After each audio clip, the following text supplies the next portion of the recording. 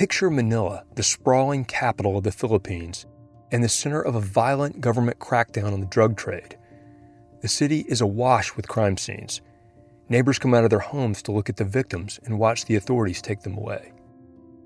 Hannah Reyes Morales was among the reporters who covered these crime scenes between 2016 and 2018.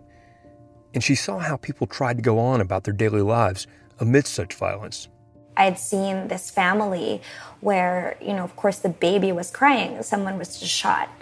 And the baby was having trouble going to sleep. And I just saw, a mom trying to soothe the child. And I thought, super interesting. Lullabies are actively being used as a way to create safety in this very, very violent environment. Hannah also thought about when her 4-year-old stepson moved into an apartment with her not too long ago, and how she tried to soothe him with a lullaby. The sounds of the place, of the city was new to him. The environment, the bed he was sleeping on, everything was new. So he was just getting really apprehensive. I had a moment of panic, and I picked him up, and then I started singing. And I realized when I was doing that, I started to ask myself, whose fears was I really assuaging? Was it his, or was it also mine? Hannah's curiosity led her around the world, documenting songs and nighttime rituals for a project called Living Lullabies. Yalla ينام زيدو يلا يجيه النوم يلا يحب الصلاة يلا يحب الصوم. Mona is one of those grandmothers who's very involved in her grandchildren's lives. Mona Idris is a Syrian refugee Hannah met in Hatay, Turkey. Mona's neighbors would threaten to call the police and report her grandson's crying. So in the middle of the night, she would get up and in fear, she would hold the baby and start singing. And for her, the lullaby is a prayer to God. Showing how people comfort each other when things are tough is a strong theme in Hannah's work.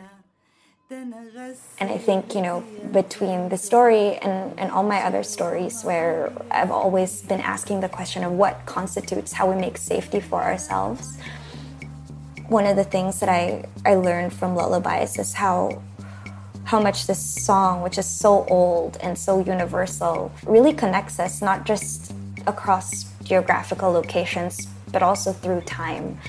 And I think that gave me a lot of comfort, that as human beings, we have this instinct to comfort, to soothe in the face of all these sort of difficult things that I've been photographing.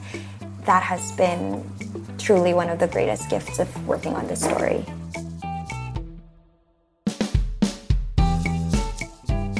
I'm Peter Gwynn, and you're listening to Overheard at National Geographic, a show where we eavesdrop on the wild conversations we have here at Nat Geo and follow them to the edges of our big, weird, beautiful world. This week, I talked to photographer Hannah Reyes Morales, who's covered the war on drugs in the Philippines and forced marriages in Cambodia. She'll share what it was like growing up in Manila and how she got her start in photojournalism and her journey to document the ways people find refuge in the midst of turmoil. More after this. Hey, I'm Andy Mitchell, a New York Times bestselling author. And I'm Sabrina Kohlberg, a morning television producer. We're moms of toddlers and best friends of 20 years. And we both love to talk about being parents, yes, but also pop culture. So we're combining our two interests by talking to celebrities, writers, and fellow scholars of TV and movies. Cinema, really. About what we all can learn from the fictional moms we love to watch. From ABC Audio and Good Morning America, Pop Culture Moms is out now wherever you listen to podcasts.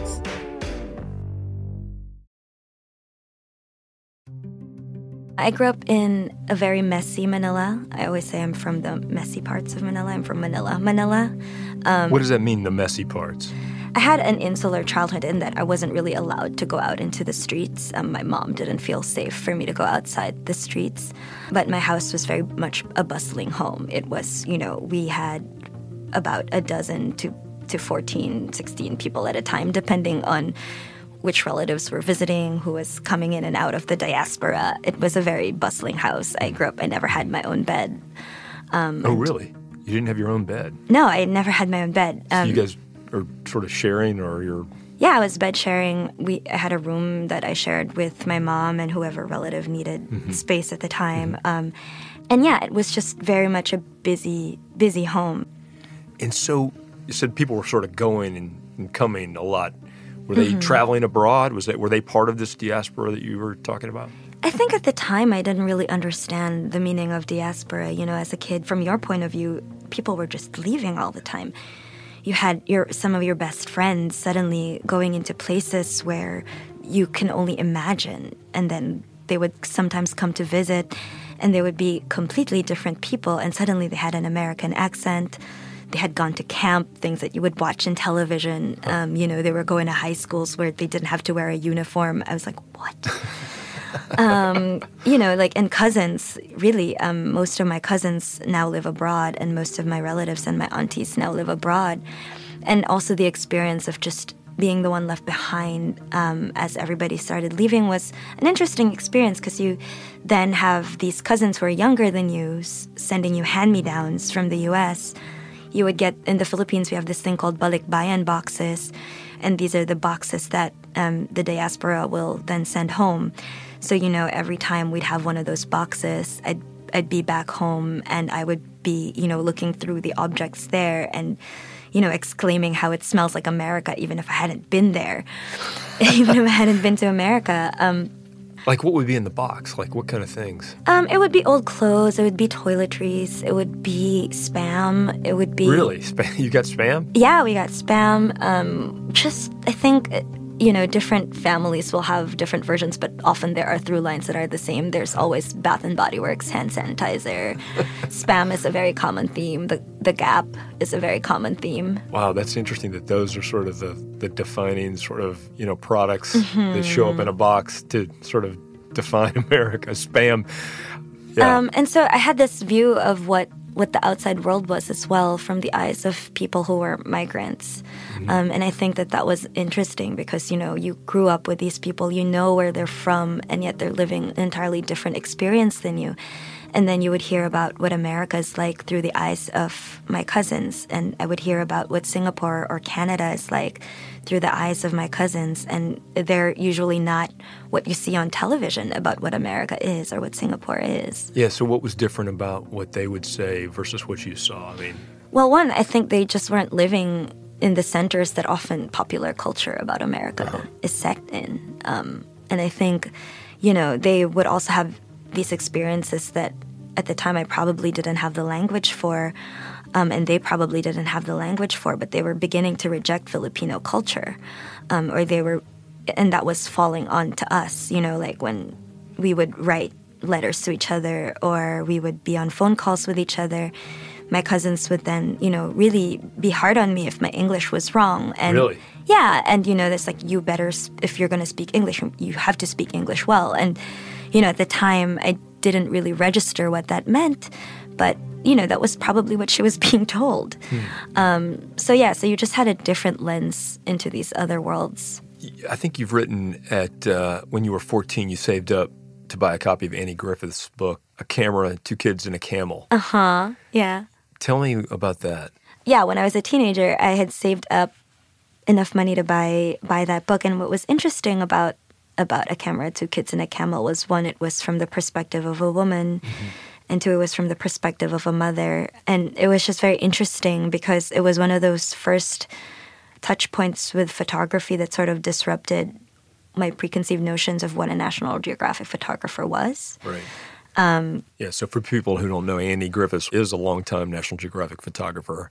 And that book was sort of a compilation, I guess, of many of her assignments or photos from many of her assignments. And a lot of it was behind the scenes, too. So I thought that was some of my most favorite pictures there were just pictures of her kids kind of being part of this landscape of wherever she was going on assignment. Yeah. And I just thought that was really interesting. I thought seeing the connections between people from two very different cultures in the context of her being on assignment was just incredible. Tell me about, so you sort of go beyond the sort of the casual experimentation and you move into this job with a wire service. How did you get that? I took an elective and this is in Manila, right? You're still this is in Manila, yeah. Okay. So I took an elective and my professor at the time was a photographer at a wire agency. And so I asked him if I could intern. And at the time I thought that meant, making coffee and, proofreading captions. Right. I thought that's what that meant. But as soon as I get into the office, he hands me these cameras, which, were much more robust than the one I had. And he was telling me that I needed to go photograph with one of the photographers and to just go with him. And, I was wearing white pants and sandals, and we had to go into a coal yard. It was very interesting. Lesson number one as a new photographer, white pants, not the best gear. Definitely not wear white pants. I still have photos from that day. It's hilarious. But at the time I was, I think, 19 or 20. So I didn't even think that I could ever be a photographer.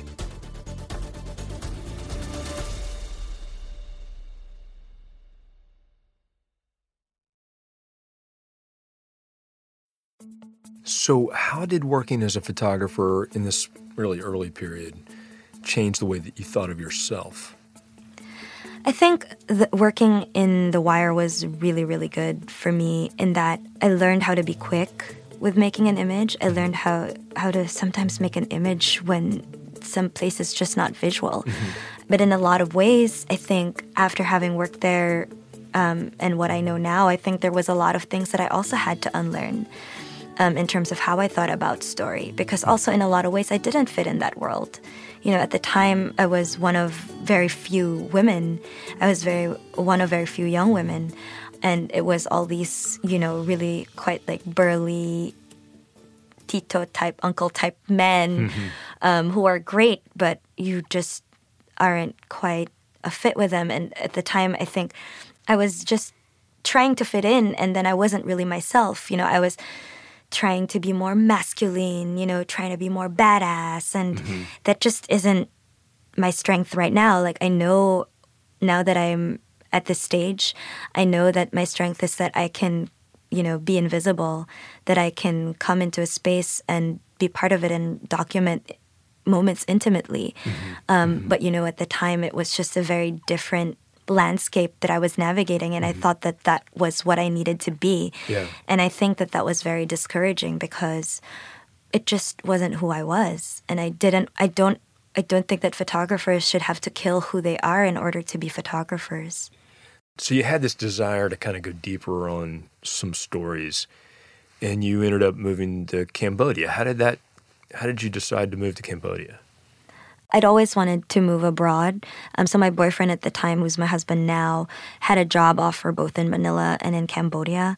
And we knew we wanted to be together. So he said, would you like to move with me? And so I just did. It was one of those kind of things you decide on a whim. And it was the first time I'd ever I'd ever been introduced to a more international photography community. They have, the Angkor Photo Festival there. So that was really interesting, kind of like being around other photographers from different places. Well, it's interesting you tell me this backstory on moving to Cambodia, because the story that I know that you did there was the Only Lovers Left Alive story. Can you talk about that a little bit?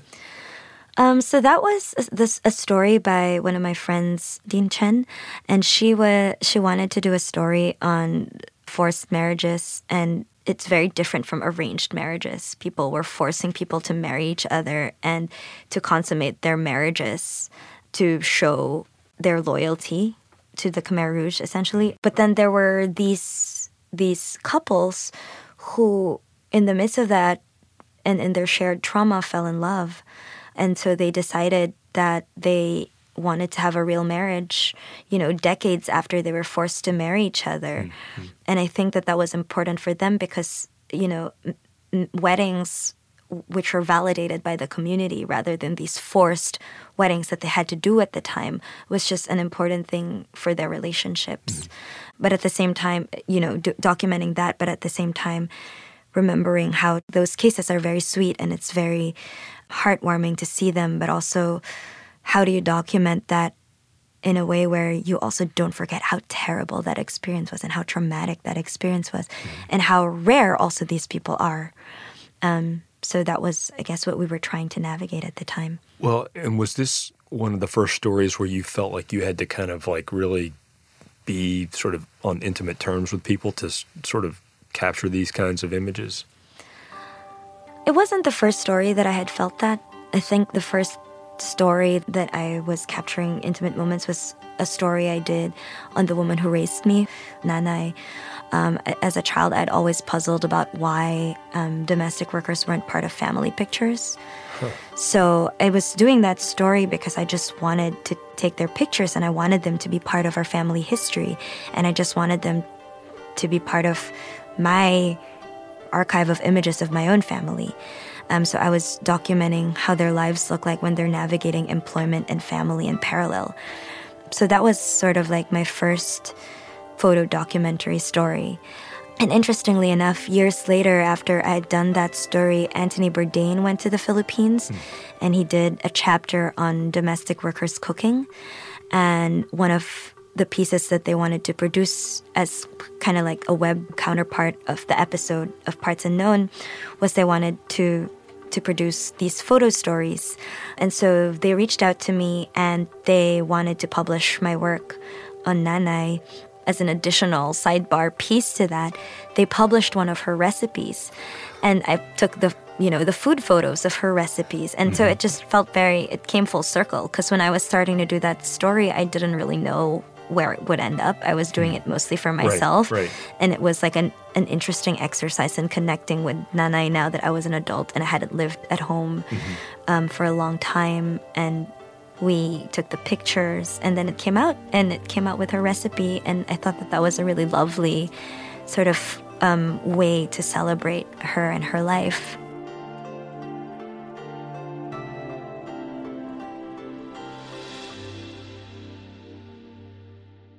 Yeah, I know one other assignment that you worked on that's very different from these other stories that we've been talking about is the war on drugs in the Philippines. Tell me a little bit about how you came to cover that. So you spent your time in Cambodia and then you moved back to the Philippines? I moved back to the Philippines during the time of the Duterte administration. I felt very strongly about the need to be there at the time to document what was going on and the changes that was going on in my country. When Duterte was elected in the Philippines, he began this campaign to end drugs, and a big part of that campaign was killing drug users and drug pushers and being very hardline about it. And so thousands of people died in this ongoing bloody war on drugs.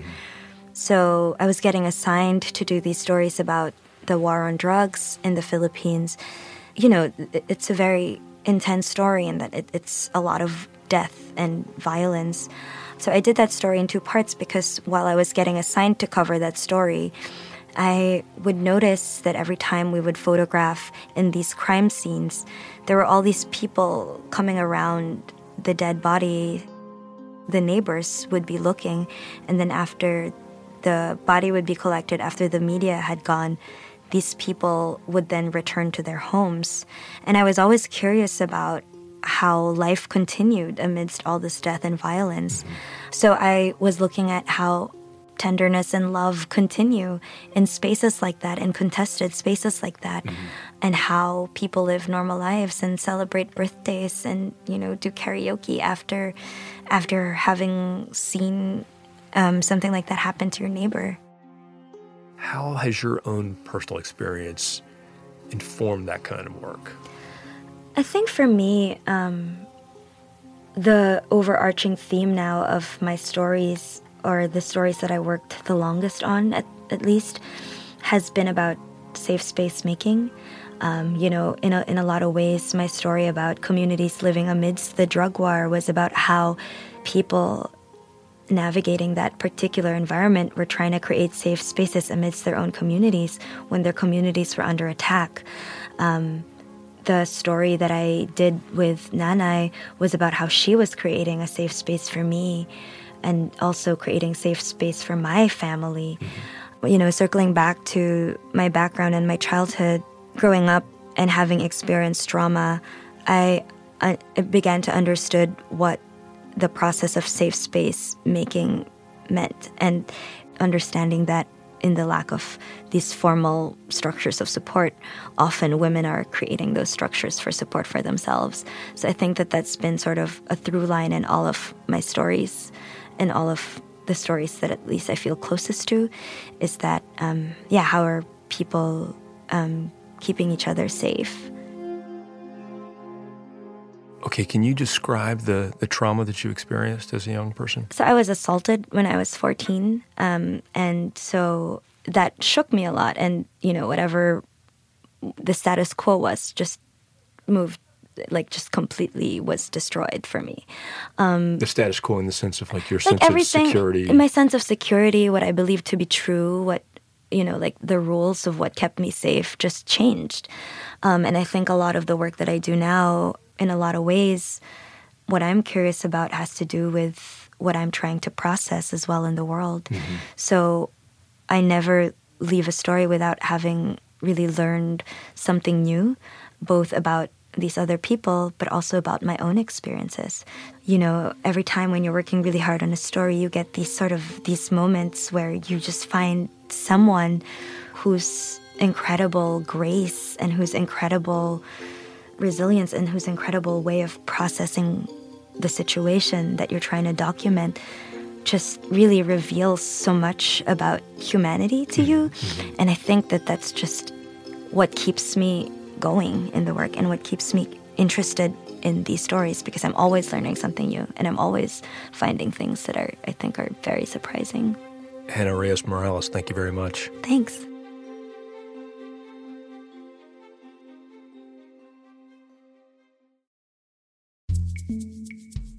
To see more of Hannah's work, like her photos of the diaspora of Filipinos working abroad and the Living Lullabies Project, visit natgeo.com. You can also find her photographs on our Instagram feed, @natgeo. And all of this and more can be found in our show notes. Look for them in your podcast app. And while you're there, please consider leaving a review. It really helps other listeners find us.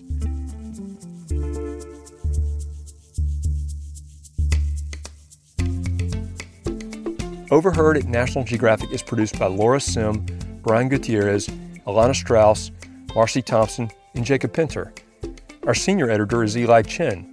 This episode was also edited by Bob Molesky. Our executive producer of audio is Devar Ardalan, who also produced this episode.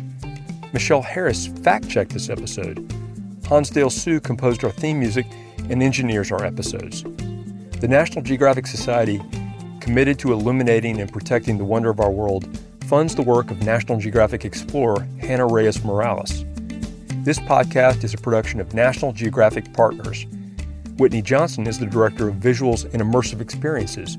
Susan Goldberg is National Geographic's Editorial Director. And I'm your host, Peter Gwynn. Thanks for listening, and see y'all next time.